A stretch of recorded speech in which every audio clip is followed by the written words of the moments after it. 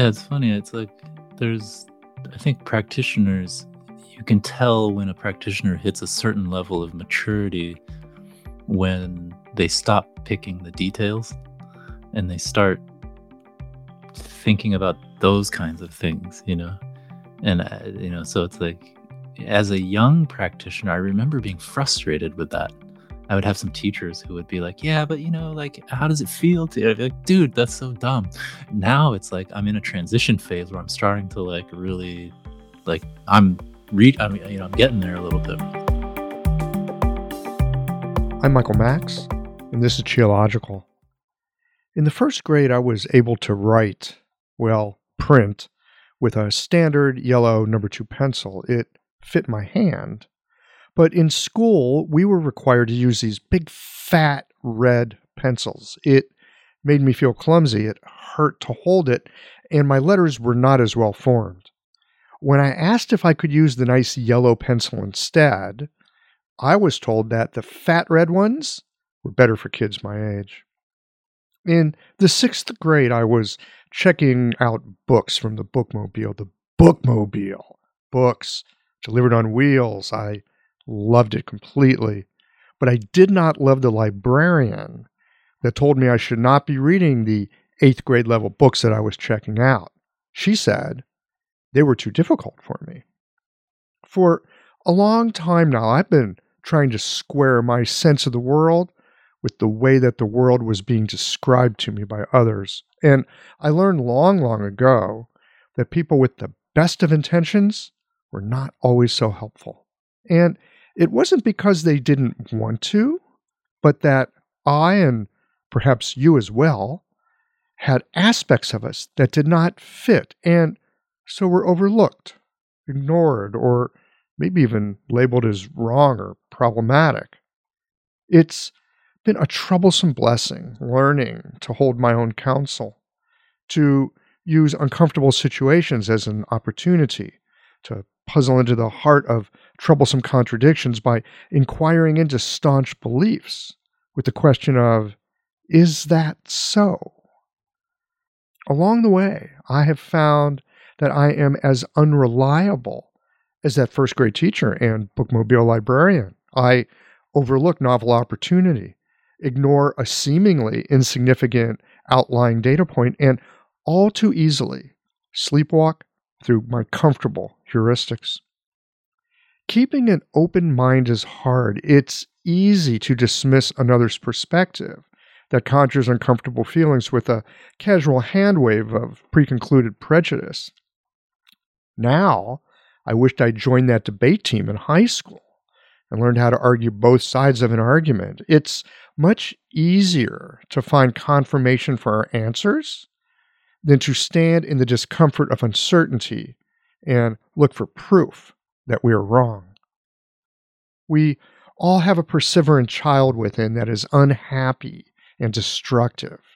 It feels like progress to tear down the apparent source of our distress, and at times, we do need our own catalytic disaster, but it's also possible, and perhaps in the long run, more helpful, to take that discomfort and use it as a fuel to build something that doesn't yet exist. But first, we have to catch an unguarded glimpse of it, and that just might be enough if you're willing for the change you want to see to unfold at the pace of nature. Our lives are a voyage of discovery. We might think we know what we want, but often enough, our choices are a matter of getting rid of the discomfort of the moment. But now and again, something shows up that doesn't quite make sense, and yet it will grab your attention and not let go. Like a song stuck in your head, or that persistent feeling that you're onto something, but you can't quite put it into words. Perhaps there is such a thing as fate, but it never speaks in words. It communicates with image, feeling, and something like a forgotten instinct. In this conversation with David Allen, we discuss the curious and circuitous path that brought him to East Asian medicine and to the practice of pediatrics, and how the influence of a mentor helped him to find the ground that was his to stand on. I suspect we have all been fortunate to have had someone of influence show up at a pivotal moment and remind us of something that our future self would recognize as true. These conversations come to you through the generous support of our sponsors and members. All the sponsors here provide helpful products or services that you'll find beneficial in your clinical work. Worried that an EMR is too complex for you? Jane has friendly and knowledgeable support. Mayway Herbs is celebrating the 55th year of their family business. You're invited to make use of their vast library of resources. Are you concerned about the health of Mother Earth? AccuFast Needles is doing something about that. You can too. And later in the show, Ann Cecil Sturman offers up a sinew treatment, and the folks at Blue Poppy have something special to share as well. Do be sure to visit the sponsors page on the Qiological website to take advantage of all the special offers our terrific sponsors have for listeners of the podcast. I don't know about you, but sometimes I take a step back and marvel at my acupuncture needles. I mean, they're the world's simplest medical tool. A sharpened wire and a handle. That's it. And with this simple tool, hundreds of health conditions can be resolved. I love it. What I didn't love was the amount of packaging waste I generated at the end of the day. But that has now changed too. Ever since I switched to AccuFast earth-friendly needles, I reduced my packaging waste by 90%. Not only are they a great needle, but the folks at AccuFast plant a tree for every 2 boxes of needles I use in the clinic. By switching to AccuFast needles, you'll be helping patients, planting trees, and joining a community of practitioners changing the world. Like our simple needle, being a part of the solution, it's simple too. Visit AccuFastNeedles.com/Qiological to learn how. Hi folks, I'm Yvonne Lau, president of Mayway Herbs. Our family business turns 55 this year, and we wouldn't have gotten this far without the love and support of our community. We're truly grateful and promise you that we'll continue to work hard to support you and your practice. Please visit Mayway.com to find the perfect Plumflower brand formula or formulate your own in our dispensary. Our site also has lots of articles, videos, and herbal recipes for you to explore. And tune into our podcast, Chinese Medicine Matters, for insightful discussions on all things TCM. Learn about treatment strategies and powerful herbal remedies. As we welcome the month of May, our focus is on women's health. Our newsletter articles and podcast episodes this month will highlight different aspects and unique challenges women face, so subscribe or tune in. And if you're a practitioner, get a discount on our women's health formulas this month. Just visit Mayway.com. This season and every season, trust Mayway Herbs for your health and wellness needs, and thank you for supporting Real Chinese Medicine. I love how technology can help to automate my office, and I want to share with you my favorite tool for doing so, Jane. Jane is a clinic management software in EMR with a human touch. Whether you're switching your software or going paperless for the first time, the Jane team knows that the onboarding process can feel a little overwhelming. That's why with Jane, you don't just get software, you get a whole team. Included in every Jane subscription is their award-winning customer support available by phone, email, and chat whenever you need it, even Saturdays. You can also book a free account setup consultation to review your account and ensure you feel confident about going live. If you're interested in making the switch to Jane, head to jane.app/switch to book a one-on-one demo with a member of their support team. And be sure to mention the code Qiological at the time of sign up for a 1-month grace period on your new Jane account. Let's get into this conversation with David on the path of practice and how following your hunches is a reliable form of navigation. David Allen, welcome to Qiological. Hi, thank you. So happy to have you here. I was poking around on your website because I often will do that. I like to see what my guests, what they're up to and what their website looks like. That picture on the front of your website is amazing, and I would love to know the backstory on it. Yeah, it's a couple of kids that I treat, and the mom is a professional photographer. So those kids are actually pretty amazing. They're quite funny because they would always show up, and both of the boys, the shoes would be just full of sand and dirt, and she would always bring them in just so filthy and dirty, and the kids were great, actually. They were fantastic kids. The mom was fantastic. So we just did some trades, and she took some photographs, and yeah, so it all worked out. Yeah. She captured an extraordinary moment of exchange between you and that kid. He is a sweet little kid. It wasn't so hard. He's a really nice, such a nice family. Mm. When I looked at that, my first thought was, when people ask me what acupuncture feels like, it feels like that picture. Yeah, I mean, geez, if every kid I treated was as sweet as those kids, Well, if every adult I treated was as sweet as those kids, man, it would make for an easy day every day. well, so you work with pediatrics a lot. Mhm. I think it's kind of a superpower to be able to work with kids. I can do teenagers, but like little kids, totally different planet for me. I'm curious to know what drew you into this particular aspect of practice. Honestly, so when I started school at PCOM in San Diego, I was 23 and so pretty young. And at that time, I had zero interest in kids. I had never done I had no experience with kids. Like I had never done like summer camps or anything like that. But what happened was the first semester course, the intro to theory class, the OM class, the five element, Mm-hmm. yin yang class, all that stuff.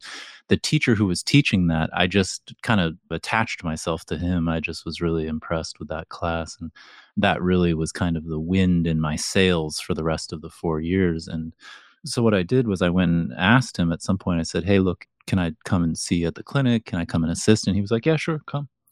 So I went over there, checked it out. And so then I was like, all right, here, look, given my schedule, I can be here every once a week from this time to this time, and I will be here every day for the term. As long as I have that day open, I will be here. I promise to be here and I'll do whatever. And he said, fine, yeah, come. So the way it ended up working was so he ended up kind of just becoming a mentor of mine, really. And the way that his practice worked was he was treating, gosh, it was 15 patients in a 6 hour period. So we were seeing three patients an hour with a little break. So 15 patients on any given day, maybe two or three of those patients would be kids. Mm-hmm. And so what would happen was what I was doing then, and so I did this for the whole 4 years of my school career. And what I was doing was basically just turning tables, flipping patients, doing moxa, doing massage, everything kind of just assisting, right? And so always my favorite part of the day would be if I could go in during diagnosis. Yes. So if I could observe him questioning, and that was always the thing that I wanted to see the most because it was the best chance I had during the day to learn something. Of course. Because he was a bit, it's the word laconic. He didn't talk much. And so you really had to kind of pester him with questions a lot to extract information out of him. But in the clinic space, suddenly he was quite talkative and he was getting a lot out of the patient. And so this was my moment to kind of learn something. And so that got to be kind of my favorite part of the day. And then the other thing that was what was really nice was because we were busy all day, right? So just running around room to room to room. It was a busy day. And the way that he would work with his pediatric patients was he would go in, so I'd probably be doing something else. He would go in, talk to the parents, and then he had a little, what do you call it, like a little eyeliner pencil? Mm-hmm. And he would actually just draw little X's on the points that he wanted me to stimulate on the kids. So then he would go in, talk to them. He would mark some little points. So he would come up with his diagnosis and treatment. He would mark the little points with the eyeliner pencil. And then he would often draw something on their forearm, like a giraffe or an elephant or something like that. So anytime I went in there, there was always drawings all over the kids and stuff. And then so he would leave and then he would go out and do something else, put needles in a patient. And then I would go in and I would actually sit there and stimulate the points.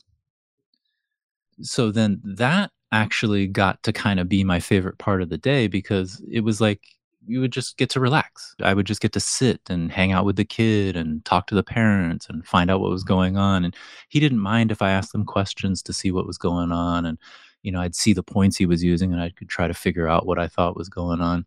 And so because I was spending the bulk of my day when I could be still and hang out and relax and talk to a patient was with the pediatric patients. So you kind of got this affinity for them just because were doing it over and over again. Just by accident, yeah. So again, I had no interest in kids. It wasn't something I was thinking about at all. But just the fact that it was the one time in the day where I had to sit and relax and actually just kind of hang out with the patients and find out what was going on, then what would happen is I would start to learn things and I would go and ask him questions. I'd be like, they said this was going, I don't understand that. And then he would explain it to me. Because I didn't have so much time with the adults, I wasn't learning as much with the adults. So with the kids, I was just learning, learning, learning.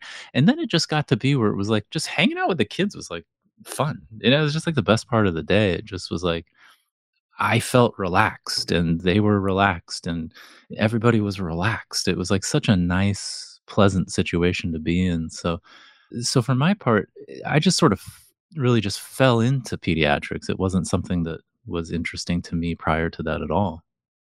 It seems to me, I love these kind of stories because it seems to me that the universe, even though it's kind of a mess when you look at it through one perspective, it's incredibly generous through others. And sometimes it will just put us in a situation, or it will take and put something in front of us until we start to notice, oh, look at that. And then a whole world opens up. It's amazing, I would have to say that my whole life has somehow operated on that principle, looking back at it. Mm-hmm. It's really, in the moment, it's always by accident and happenstance, and I'm just sort of bumbling along. But looking, like in retrospect, looking at it, it's always been like that. Yes. I was doing history, basically. I was studying history in my undergrad in Los Angeles, and I really wasn't too clear exactly what I was planning. I just was doing what I liked, but no plan. So then what happened was they brought somewhere around my junior year, I think, they brought this guy and I'm trying to tell the story from a 19-year-old's perspective.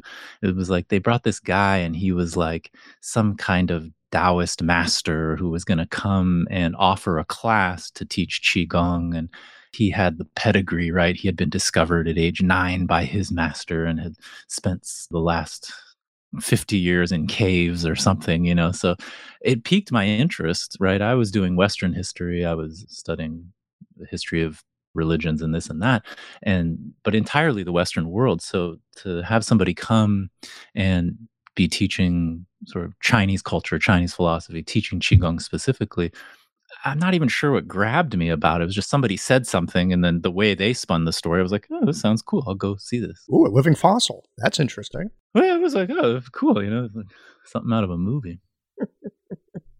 So I enrolled in the class and I went to it, and he just turned out to be a really neat guy. He turned out to be a really interesting guy. So everyone just called him Master, and he was from the Shanghai area, and he didn't speak English, so he had a translator. And he was a really understated, humble guy. He didn't smile a whole lot, but he was still somehow very sweet. He was reserved, very reserved, but something came across. But what was funny about it was like it was like little things, or I guess ultimately big things. Like for example, he was like we're learning Qigong, we're moving our arms around and stuff. A bunch of 19-year-olds waving our arms around. Right. Wait. What the hell is this? Yeah. And he says, okay, let's try something. Through the translator, he says, let's try this. So why don't you guys go and stand against the wall, put your hand on the wall, and just try to project your chi into the wall and see if you feel anything. So, okay, it's just another random day in class.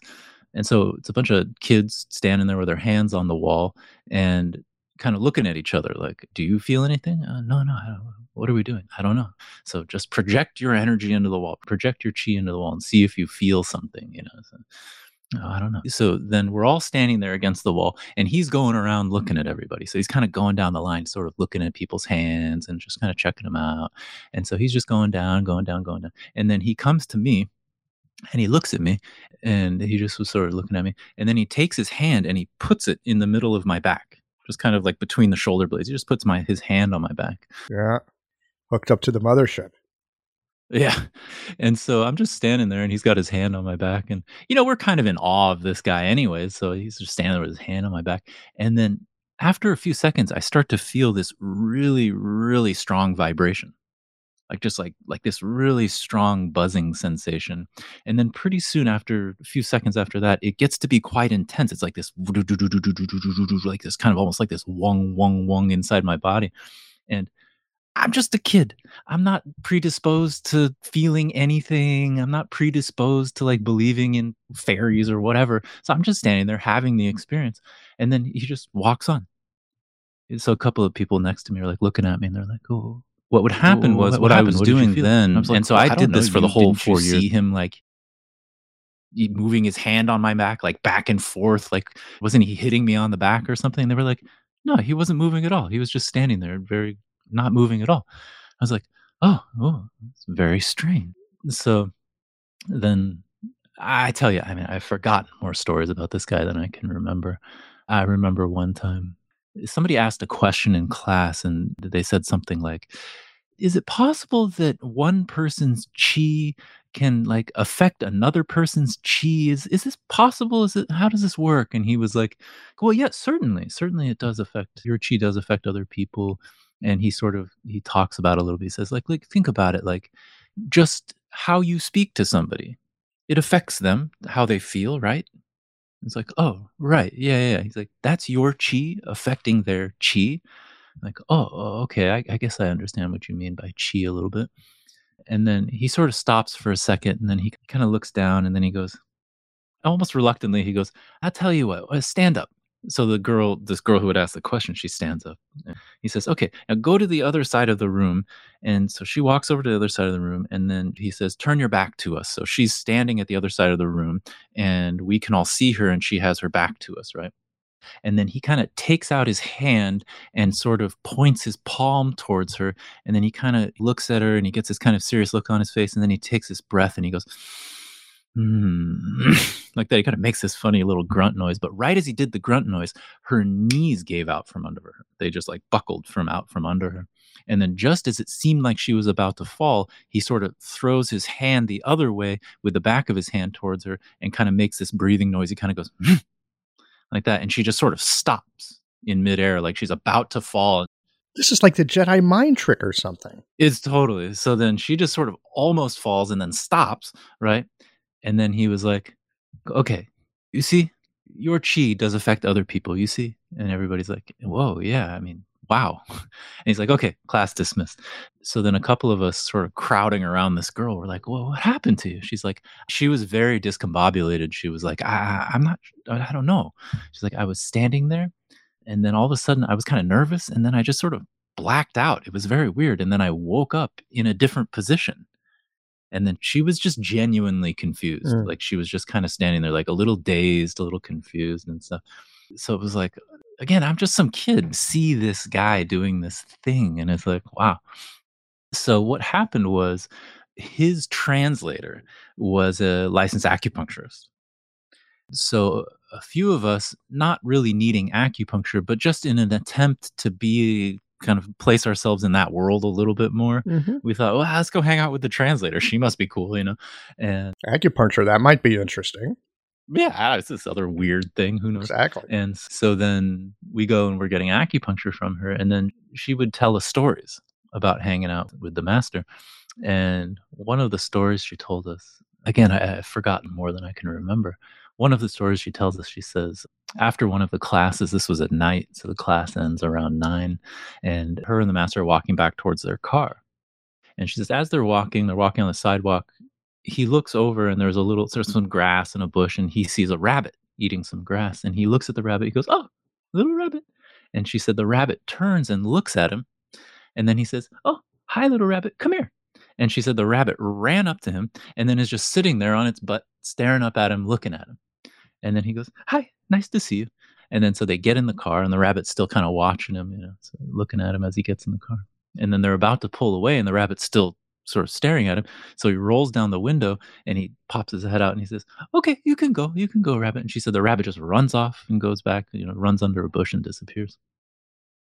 So everything I had been doing up to that point suddenly seemed pointless on some level. It was just like it completely spun my head up where I was like, whatever this guy is, that's what I want to be.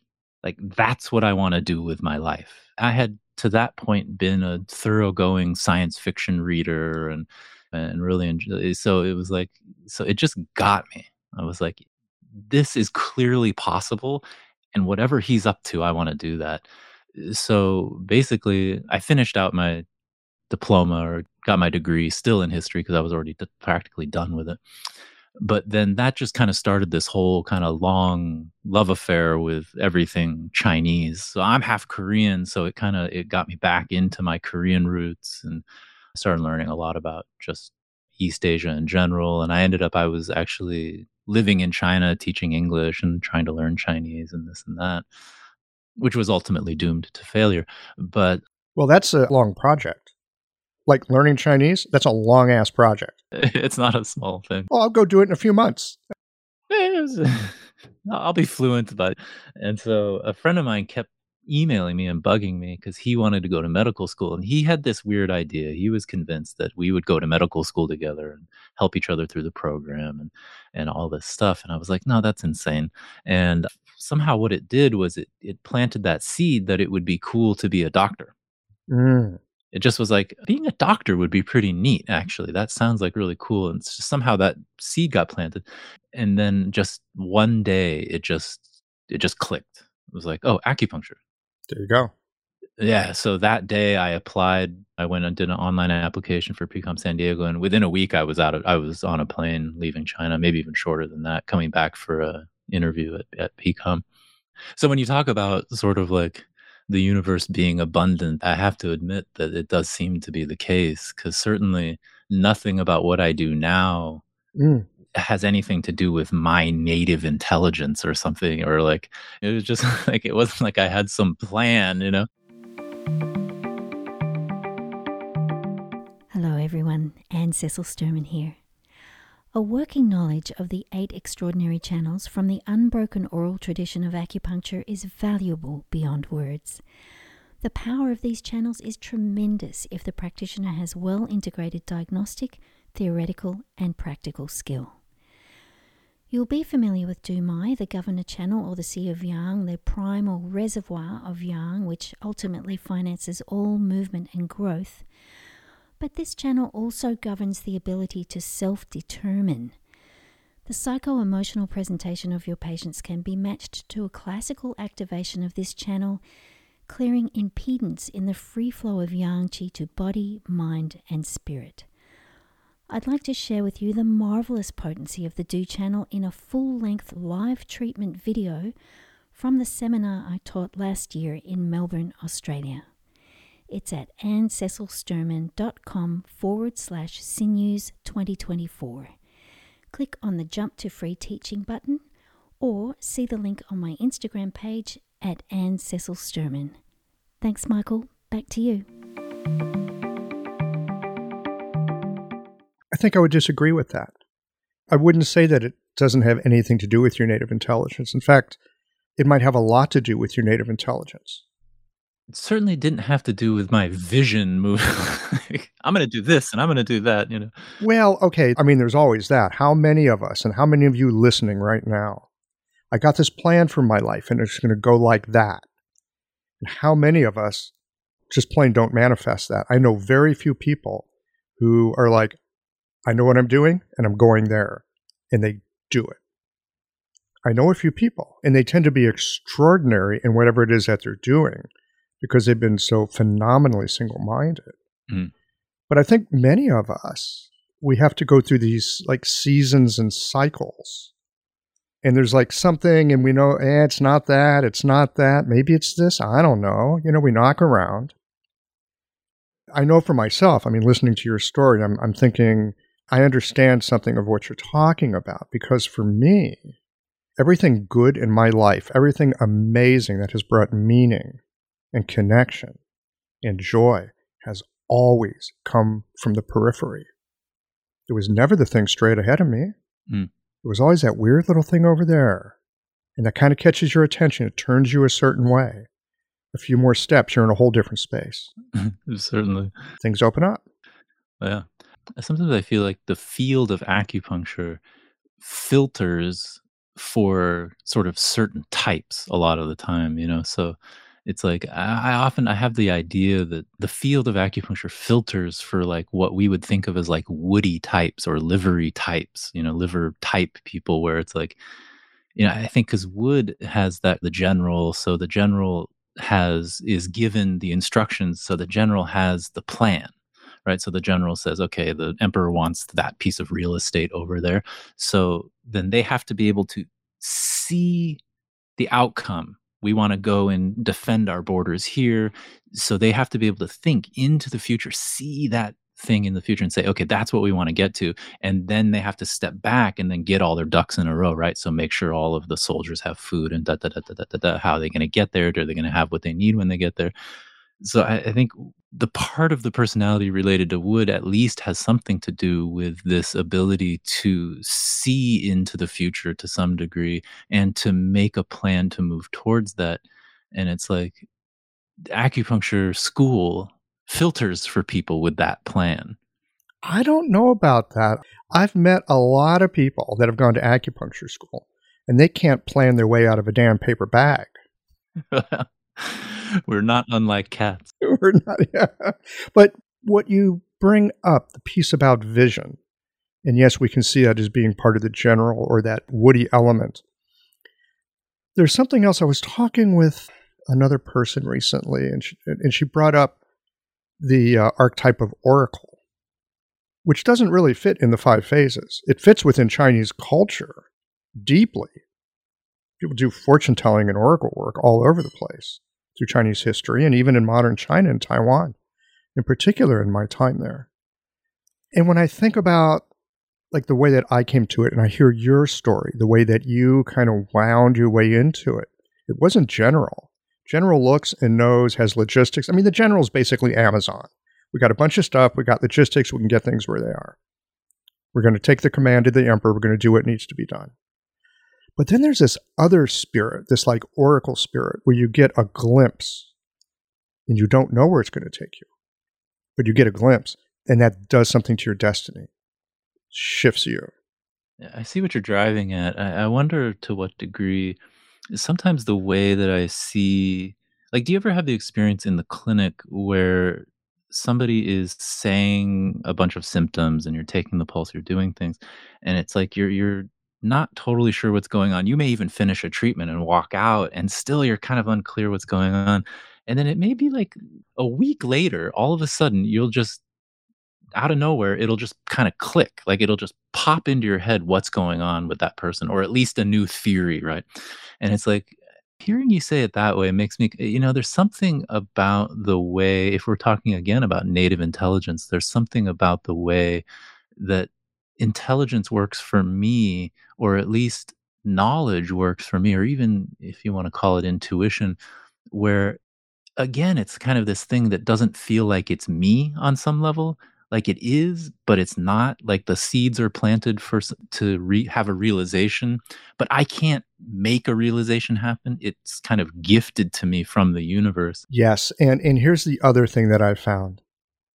It comes from the periphery. If I'm trying to see it, like I'm in clinic and I'm working with that patient, and I kind of have an idea, but I'm not super clear, I'm going to do the best treatment I can, because I'm looking too closely. Sometimes when I'm in clinic, if I will just pull myself back a little bit and see what else is coming, not from the center of my focus, but paying attention to what's at the edges. It's a curious thing, because I wonder, you think about something like the earth element. We say that the earth element has to do with intelligence. We say intellect, right? This notion of the E. So digesting food in the same way that we digest information and turn it into knowledge, raw datum, raw data, and turn it into useful concepts and stuff. It's interesting where earth gets placed in Chinese medicine because we put it in the five elements around in this circle, and it fits for the way we describe it, like fire, earth, and metal, right? It all fits. But on another level, like thinking about, for example, the seasons, Yes. like it doesn't fit there, right? No, it always goes in this center. And between every season, we come back to Earth. And I think that's right. Yeah, so there's this question of periphery, your sort of intuition about periphery, and then it's interesting that the Chinese would call themselves the center people, the people of the middle, or the middle people, and that Earth always has this very special place in the center of all the elements. When you look at it from like a Zongfu perspective, like Earth takes the center space in between all of these things, and it's almost like, so there's these different things, like what's the nature of Earth compared to other things. And I wonder, you talk about oracles, and I wonder to the degree that if we're talking about Earth as an intellect, but it's more than just the ability to think. And it does have to do with something about realization. And I wonder to what degree there's some relationship to be had. The nature of food is on the periphery until it's in the center. You grab it and you pull it in, you eat the thing, and then suddenly it's in the center and it's nourishing you. And it's like information's on the periphery, and something about intuition, something about the oracle taking things from the periphery and bringing them to the center stage in your mind and in your I don't know, something about the way you say that makes me think about that. The other thing about that character E, right, the spirit of the earth, the E, some have translated as significance, things that make a difference. It's often translated as meaning. I mean, in modern Chinese, Isa, E, it means meaning. It's the character is sound over heart, as I recall. Yeah, I think these things are ripe. These kinds of broader definitions, and because where else are you going to place intuition? Where else are you going to place realization? The discovery of meaning. I mean, maybe the experience of meaning is one thing, but the realization of meaning might be another thing. Maybe it has to do with that transition from fire to earth or something like that. Very curious. I enjoy where we're winding around with this. So often when I think about the five phases, there's this kind of a fixedness to it. Oh, this is this and this is that. Heart about communication, wood about outward expression. But to take some other ideas, and it's like, well, where do these other things fit in? Like, where does inspiration come from? And how does that fit in? This shows up in our clinic all the time. I wonder to what degree we learn about five phase or five element in school, but how much are we really thinking about it clinically? Often what I've found in my education has been the realm of five element really seems to be about acupuncture in a lot of ways. Like acupuncture systems that I'm familiar with, it's a much more five element oriented understanding, circulation, and these kinds of things. Whereas herbs is like Zongfu is more the realm of herbs. And then Zongfu has this relative fixity where things are how they are. You have pathomechanisms, and there's a very sort of strict set of symptoms and some signs, and then a diagnosis and a treatment principle and a treatment. And in fact, I mean, in herbs, you need a diagnosis before you can make a treatment. Right? This is clear. But in acupuncture, this is not the case, I think. This is what I'm realizing is like you don't need a diagnosis to perform at least a reasonably good acupuncture treatment. But you have to have something that's guiding you. You need something to guide you. You can't just be like, oh, I just feel like doing this. I mean, maybe you can. That's never worked for me. But I wonder, I mean, I hear you. And I think, I mean, if we're talking about, I think what I'm driving at is that acupuncture has space in it. Acupuncture has a lot more space for different ideas about physiology, different ideas about how a diagnosis should work, and certainly incredibly different ideas about how treatments should work. I feel like you see this in herbs, but not as readily as you see this in acupuncture, because I think what you see in acupuncture is that different systems can be so wildly different from each other. You can have Sa'am techniques where they say, look, in spleen deficiency, you shouldn't supplement earth because that will increase the amount of dampness. Exactly. Yes. I have made that mistake. Yeah, so the treatment principle then is now you've suddenly come up against, but you're supposed to supplement earth, but then you look at, Okay, so here's the thing, and I love this because I've been doing a little on myself lately, which has completely blown my world wide open in terms of thinking about acupuncture because of the way that it puts together the 6 qi with the 5 phases. So if we're thinking in TCM terms, oh yeah, they're spleen deficient, which means they're damp, and they've got all this excess dampness. In TCM, that's called spleen deficiency. But if you're thinking in the Sa'am terms, you're thinking of the foot tie-in spleen. Tie-in is earth, spleen is earth. There's nothing more earthy than the spleen. There's nothing more damp than the spleen, because tie-in is about fluids and earth is about dampness. And so from the Sa'am point of view, in TCM, what you call spleen deficiency, that's actually spleen excess. They have too much spleen energy. The spleen is overabundant in fluid, and it's earth. And so what you do for that is you bring in the cool, dry Yangming of the large intestine, and that will dry out the spleen. And that's what you do herbally. When you go to, I'm using air quotes, tonify the spleen with herbs, baizhu, fuling, maybe cangzhu, right? We're bringing in these things that parch and drain and dry it out. Very Yangming kinds of herbs. So I think there are ways of bringing together the 6 qi with those 5 phases. When I was in acupuncture school, I was always curious about the actual long name of a channel. And they never addressed it when I was in school. We just learned like, oh yeah, lung channel. You could call it hand tie-in lung, but we just called it lung for short. But what happens when you're thinking it's the tie-in lung? What do you think about when you think about tie-in? Does that have a meaning? What other associations come with that we might be able to use when we're working through a treatment? That it's tie-in. Lung is tie-in, but it's tie-in metal, as opposed to spleen, tie-in earth. Yeah.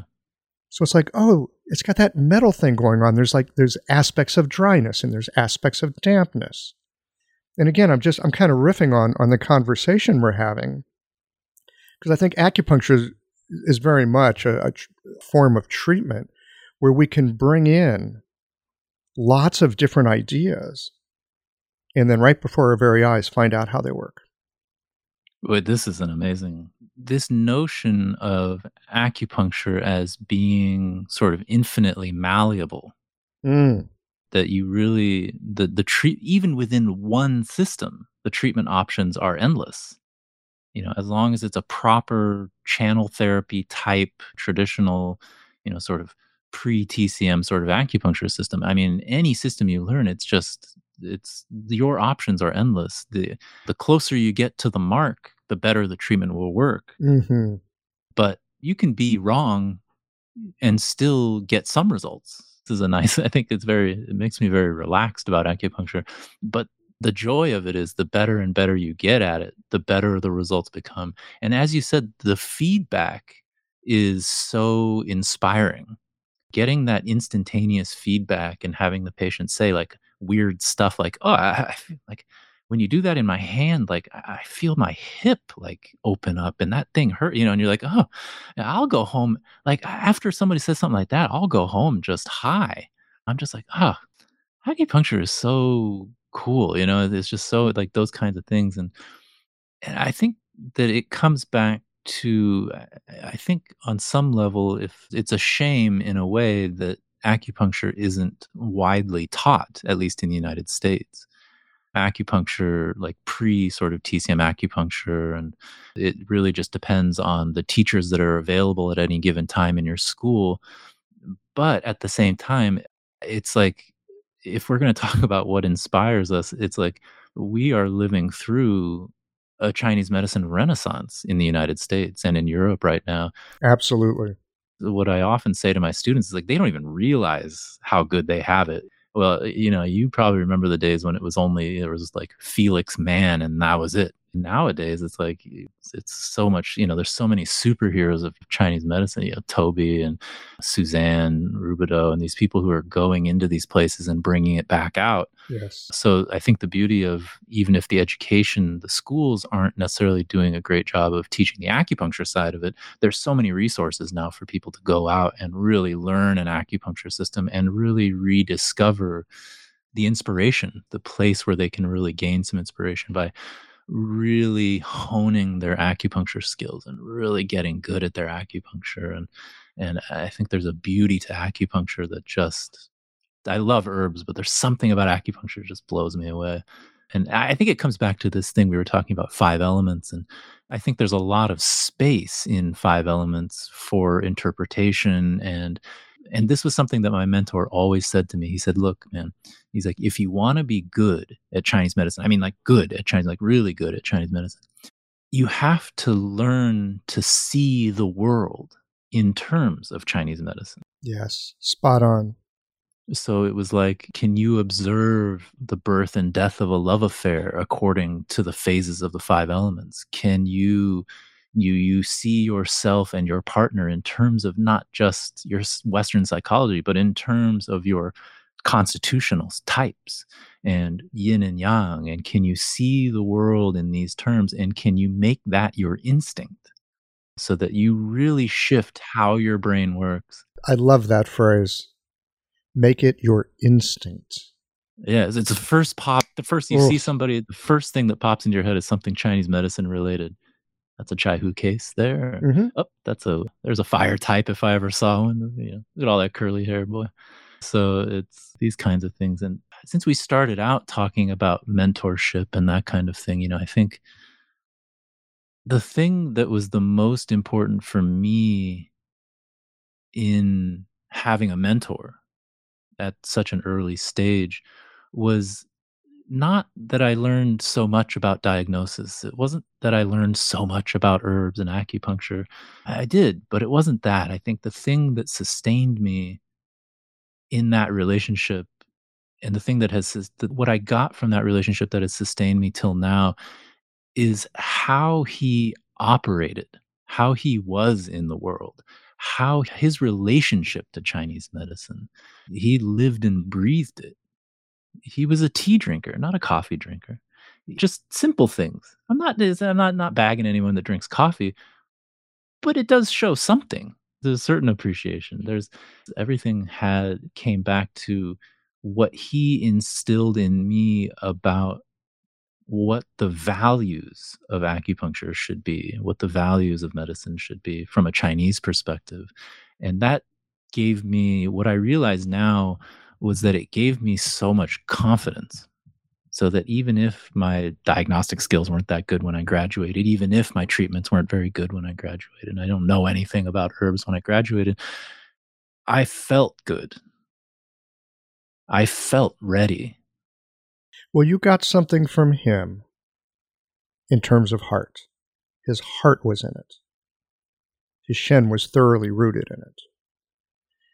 And there's something kind of magical when you put your heart into something. It doesn't matter what it is. If you got your heart in it, it's kind of like the secret sauce. Like, how do you make that work? Well, I got my heart in it. I got skin in the game. Yeah, that's a funny way to put it, skin in the game, because if you, that's a funny way to say that. Because if you really shift your brain and like change your instincts, you're completely changing how your brain works. That's about as much skin in the game as you could possibly have. Like, look, you Chinese philosophy people, I'm trusting my brain with you. I'm putting my trust in you. I'm going to adopt these notions and change how my brain works. I'm trusting you on this one. That's like, talk about skin in the game. I'm not just trusting my brain with this. I'm trusting my life with it. My whole life is in this thing. Now, he was a cool dude. He was such a neat guy. He was a very quiet, understated, didn't talk much. And not understated, talk a lot guy. So it was a good combo because I would just endlessly pester him, and he was endlessly patient with me. Looking back on it, it's like I struggle to be patient with my students now, and he was so good to me. But yeah, there's something about that. It's like, I think if you set yourself up with knowledge in a sense, because it becomes a question of like, there's all these conversations about heart and all the intuition and experiences and stuff. And I think the way he approached it was to really always be a student. And we say that, we pay lip service to this idea, but for God's sakes, the guy was always taking classes and learning something. I mean, all the way up to the end, he was just always learning something, taking weird classes, doing this and that. And in a way, I think imbibing all of these ideas, the beauty of China's culture and Chinese medicine is that just you imbibe one Chinese idea, that's going to translate into many other things. It's going to trickle down into many places. And so his path around this was to really learn Chinese medicine and to learn about Chinese culture. And I think what that did is it left him open to having experiences. Mhm. And I think it left him open to being able to experience the world in ways that, I think is perfectly possible through many, many, many other paths. But he just chose this one path. Like, for example, this is the guy I've got more experiences than I can remember. Like, we were eating dinner one time, and then we were with other people, so we were actually sitting next to each other. And we were looking at the menu. We're at some Chinese restaurant. And we're looking at the menu, and he's looking at the menu, he's flipping the pages, and then he's kind of looking, and he goes, 9, that's good. And I was like, I finally got to myself where I was like, instead of just instantly asking him questions, I had imbibed enough Chinese culture to wait, see if I could figure it out first before I asked, Yes, so yes. don't be annoying, right? So then I sat on it for a little bit. I quickly looked at it. I was like, okay, what page is he on? And I got a quick look at him. Where's his eye tracking? What might he be thinking about right now? Well, he happened to be on the drinks and desserts page. So I was like, 9, 9, 9. I looked and I counted, and there were 9 desserts on the list. So then I'm like, all right, I think I got it. Right. So then what you do is you sit on it for a sec. You don't have a lot of time because he's going to start thinking about something else. So I'm sitting on it for a second, and but I'm trying to figure out how can I make him laugh. That was always the thing. Like, how can I make him laugh? And so then he goes, 9. So then the whole thing takes me a few seconds to get it sorted. So then I'm like, number 4. And then it takes him a few seconds, and he goes, oh, you're going to get the tapioca, are you? Like that, and then it was just, then he just burst out laughing, and then we just move on. So, but it was constant stuff like that. And it was like, the thing about it was like, there were probably thousands of things that were happening during the day that I wasn't catching on to. He was thinking about that I just wasn't. Like, for example, so I had this very strange experience. This was after he had already out to the East Coast. I hadn't seen him in a while, but so I'm just living my day-to-day life. So I'm walking into my clinic, right? So I'm outside, and I'm walking into my clinic, and I'm about to open the door to go inside to the clinic. So I'm still outside. So I'm about to go into the clinic. And for whatever reason, something caught my eye out of the left side of my eye. So I just look over, and for whatever reason, just as I'm about to go inside, I just look over towards, basically what I'm doing is I'm looking across the street down the street. And immediately what I see is, no kidding, there's just a ghost. Like, just a ghost. And again, I'm not the kind of person that sees ghosts. I'm not predisposed to think that they're around and look for them. I'm a pretty just kind of lumping sort of soul.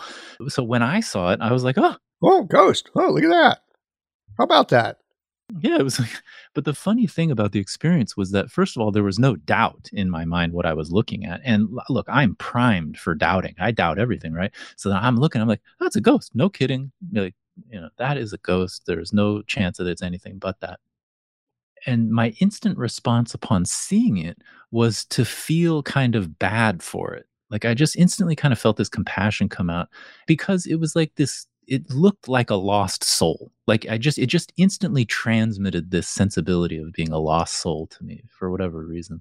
And then, so I just was like, oh, and I felt kind of bad. And the funny thing about it was like, the thing about seeing a ghost is like the cognitive dissonance was like built into it, because here is this ghostly, semi-translucent apparition floating down the street. It's like a Victorian woman with these long, tattered damask gowns. You know what I mean? It's like this is not, it could have been a UFO from a picture, and it couldn't have been any more cognitive dissonance in it. But I was like, nah, this is a ghost, right? So my first thought is like, I just had this like weird sense of compassion come out. I was like, I just felt bad for it. It looked just kind of empty, like it was looking for something. And then my second reaction was my hand shot up and started waving at it. So just out of nowhere, like involuntarily, basically, my hand went up and I'm just waving at the ghost. I'm like looking at it, waving at this thing going down the street. And then I'm like, my hand is up and I'm like looking at my hand like, what the hell? This is so weird. Yeah. And then I look back and the thing is gone. So then I'm like, I don't know, whatever. Okay. So I just walk into the clinic and I get on with my day, and I didn't say anything to anyone about it. It's just kind of like, it was just whatever, it just happened to me. So then sometime later, I was actually hanging out with my teacher, and we were just relaxing. And I was like, oh, dude, I forgot to tell you. I saw this ghost the other day. Yeah. I was like, dude, I saw this ghost. It was totally wild. And he was like, you saw a ghost? And I was like, yeah. And then he looks at me dead in the eye and he goes, did you wave? And I was like, oh, you too? And he's like, oh, dude, it's like weird, huh? He's like, you have to wave. And I was like, no way. And I was like, you see ghosts? He's like, yeah, they're around. He's like, remember we were driving yesterday? He's like, there was one coming across the street. You didn't see that one. And I was like, no, I didn't see that one. He's like, they're around. But just like totally matter of fact, like not even like, not trying to put me on. He was like, did you wave? I hadn't told him about that part even. I was like, he just looked at me dead in the eye. So did you wave to it? I was like, how did you? He's like, I don't know. It's so weird, isn't it? In recent years, the Sa'am acupuncture style has generated significant interest and a loyal and growing following. In the Sa'am approach, a precise diagnosis leads to a 4-needle treatment to address the 5-element and 6 chi imbalances in the body. The 4 needles target the controlling and generating cycles. It's common using this method for the needle sensation to be stronger than in many other styles. Thus, the choice of needle becomes important. The Unico brand of needles lends itself to both strong and gentle techniques. These superior needles are made of uncoated Japanese surgical stainless steel and feature the best guide tube on the market with its unique beveled edge. Additionally, Unico needles have a tensile property that helps with freehanding needles into Jingwell points and allows you to more easily feel the arrival of qi. Blue Poppy is the exclusive importer and distributor of Unico needles. Use the code QI2024 to save 10% off Unico needles at www.bluepoppy.com. You'll be glad you did. I'll know what to do next time I see a ghost.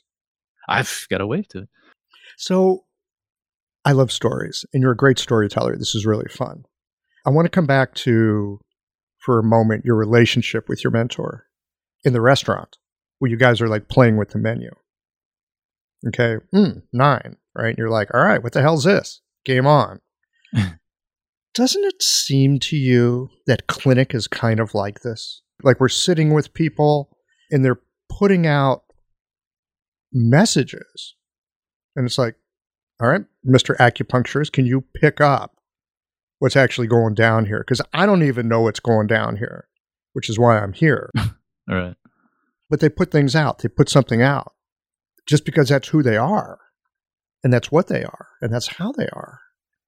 And it's our job to figure that out. And yes, we have our diagnostics and we have our methods and our perspectives and our experience and our intuition and all of that. But sometimes it and I don't mean this lightly, but it's almost like a game. Like, are you picking up what I'm laying down? Right. And it's kind of playful. There's like a playfulness that goes with practice.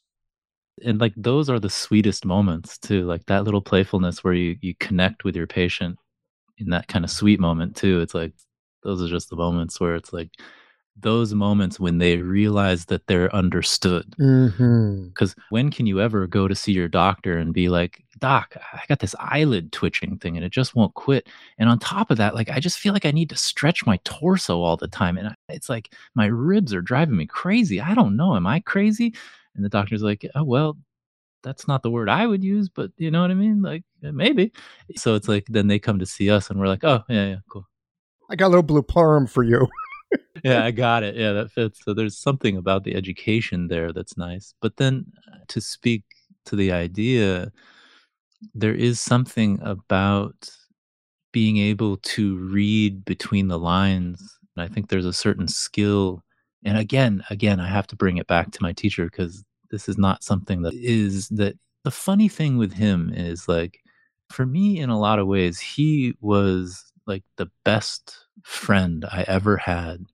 And the reason why I would say that is not because of the amount of time we spent together or the deep emotional connection we had with each other. It was that I could say anything to him, anything, no matter how bizarre or even just downright asinine or, you know what I mean? Like, I could say anything to him and he would just look at me and nod his head, like, yeah, I see what you mean by that.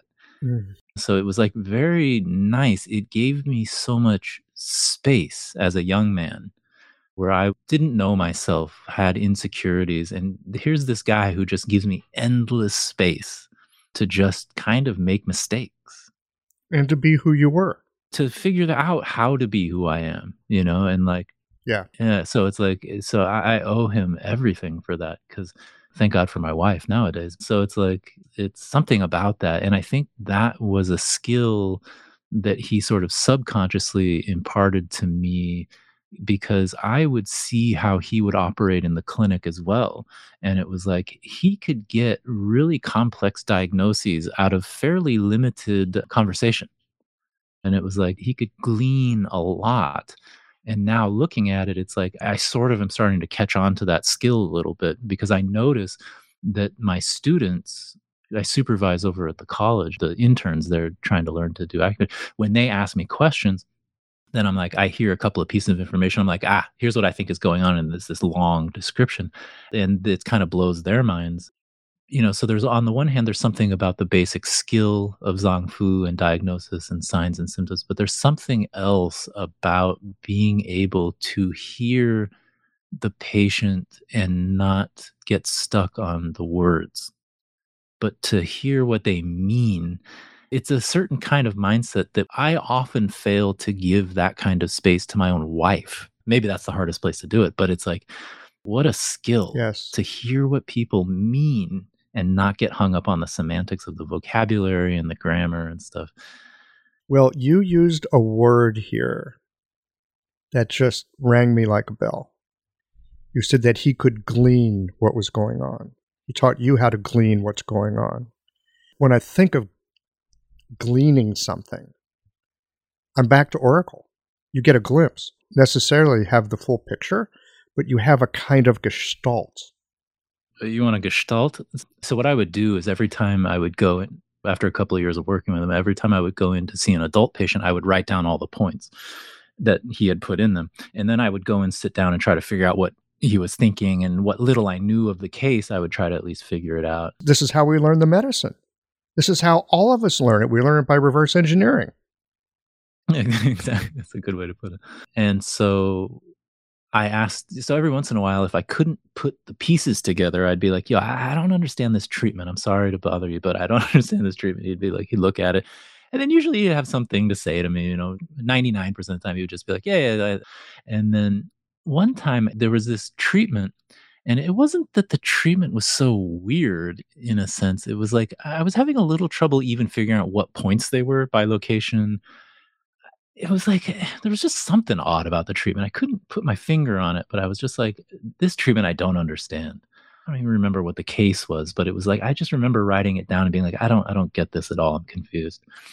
And so I went and asked him, and I said, look, what's this treatment? I don't get it. I know a little bit about this patient. I don't get this treatment at all. And he kind of looks at it, and then he kind of looks at me, and then he was always so good to me. And he just kind of looks at me, and he doesn't say anything for a minute, and then he goes, look. He's like, and he kind of he kind of hems and haws a little. He's like, look, man, here's the thing. Like, I've been doing acupuncture for 25 years. I've been treating 60 patients a week pretty much that entire time. Sometimes when the day is right, he's like, I just walk into the room, the patient lays down, and I just see on their body, I can just see what points need to be needled. I just see it. I can just see it. I don't know how to describe it to you. I just see it. So I don't know. That's what happened there. And I was like, oh, okay, cool. And then, so I was like, oh, so first of all, that's like, that kind of threw me off. I was like, you, what? Don't change the game on me here. But then as I sat with him more, he said something else to me at a different time. He said something like, he goes, I'm endlessly pestering him with questions. And he responds to me. He says something like, he goes, look, the more I do Chinese medicine, the less I understand about how it works, but the better my results seem to get. Mhm. And after he said that, then I came back around to it. I was like, that's the thing, isn't it? That was, you put those points in. He's like, yeah, that's it. He's like, I don't understand why I see these points. I don't understand even what the points are. He's like, but if I follow that intuition and I just needle them, my patients are getting better way faster. He's like, I have no idea what's going on here, but if I follow it, my patients get better faster. So it was like something about Gestalt. It just feeds, it just keeps expanding. It's like a cone or something. The more you do it, so the simple ability to glean somebody's mind state from other information, the ability to glean how your patient feels just based on how they're describing their situation. I mean, to really feel it inside yourself and have that give you useful information. And we're not talking here about projecting. We're not talking here about our own imaginative ability. We're talking about this other, again, I love this word glean. It's a kind of perception. Yeah, it's something that's undeniable. Yeah. But it doesn't have words attached to it. And it probably doesn't have a story attached to it either. Yeah, exactly. It's an undeniable sensation in a sense. It's like you just know something. It's like, if I'm not sure, then I can be pretty sure I'm probably projecting. I'm still thinking it through. I'm not quite there yet. And it's like, what it makes me think is that, like, there's an element of levels of gleaning, so to speak. So the ability to just glean a diagnosis from relatively limited information, the ability to predict a person's personality just based on their facial structure. Mm-hmm. And then to have your patient be like, oh my God, how do you know all that stuff? And, it's like, okay, that's not that big a deal.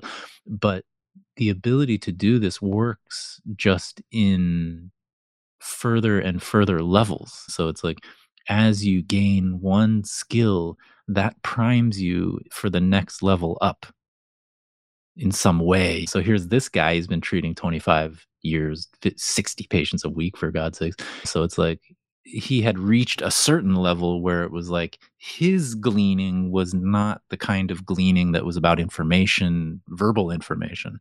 His thing was like, look, he's like, it would be easier for me if the patient just didn't talk. He's like, I would prefer to go in and just do the needling. I don't need to talk to them. He's like, the talking part of it, that's for them. That's for their benefit. So they feel heard, but they're talking. I already know what I want to do, a lot of the times. So it's something like that where it's like at higher and higher, you begin to build that skill at higher and higher levels. And the more you work on the skill that you can recognize, the more likely you are to have higher level skills that you didn't even know you had the ability to have on some level. So that weird stuff, and which brings us full circle back to this thing of like, my life trajectory was entirely a gift of the universe. And it's like, and then on some small level, like this gleaning ability, just suddenly out of nowhere, you'll just have a thought or an intuition, just knowledge that you can't deny. And it can be a brand new thing that you never experienced, and it just pops out of nowhere. And there it is. And for me, I'm going to call it sensibility. It very much comes from what we were talking about earlier of living into the framework that Chinese medicine invites us to look at the world through, not to use it simply as, oh, here's a tool, I use it on occasion, but to look at your life through it.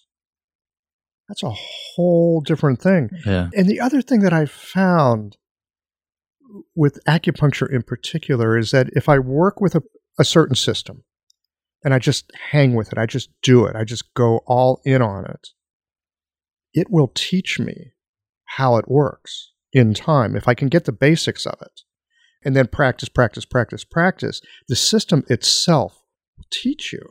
And I think it's the same thing. We learn about the 5 phases, we learn about the 6 qi. You could just spend your life investigating yin and yang. It will change your perception. Your brain changes. Your perception changes. That is a funny way to say it. You know, the system will teach you. It is like that, isn't it? It is like that. I had never thought about it that way, but it is exactly what it is. The system teaches you. Like the oracle is built into the system somehow. It will teach you. But it takes time. The ghost in the machine. The ghost in the machine. That's hilarious. Well, there is a spirit to it. There is a spirit to the work that we do. Yeah. What a strange thing. Yeah. Lucky us, huh? Yeah, it's cool. Yeah. Well, David, this has been really a delightful hour and cup of tea and investigation. I really appreciate being able to sit down for a conversation with you, to be able to sit down with all the people that I sit down with, because I never know where these things are going to go. Yeah, that's what I like about your podcast. Anything else that you'd like to share before we wind it down? I think I'm good. We've had a full meal here. And come back and join me sometime. I'd like to see where else things go. Yeah, we'll get some tapioca. Genju night cha. We can have a little bubble tea. Good. All right, man. Thanks so much. Cool. All right.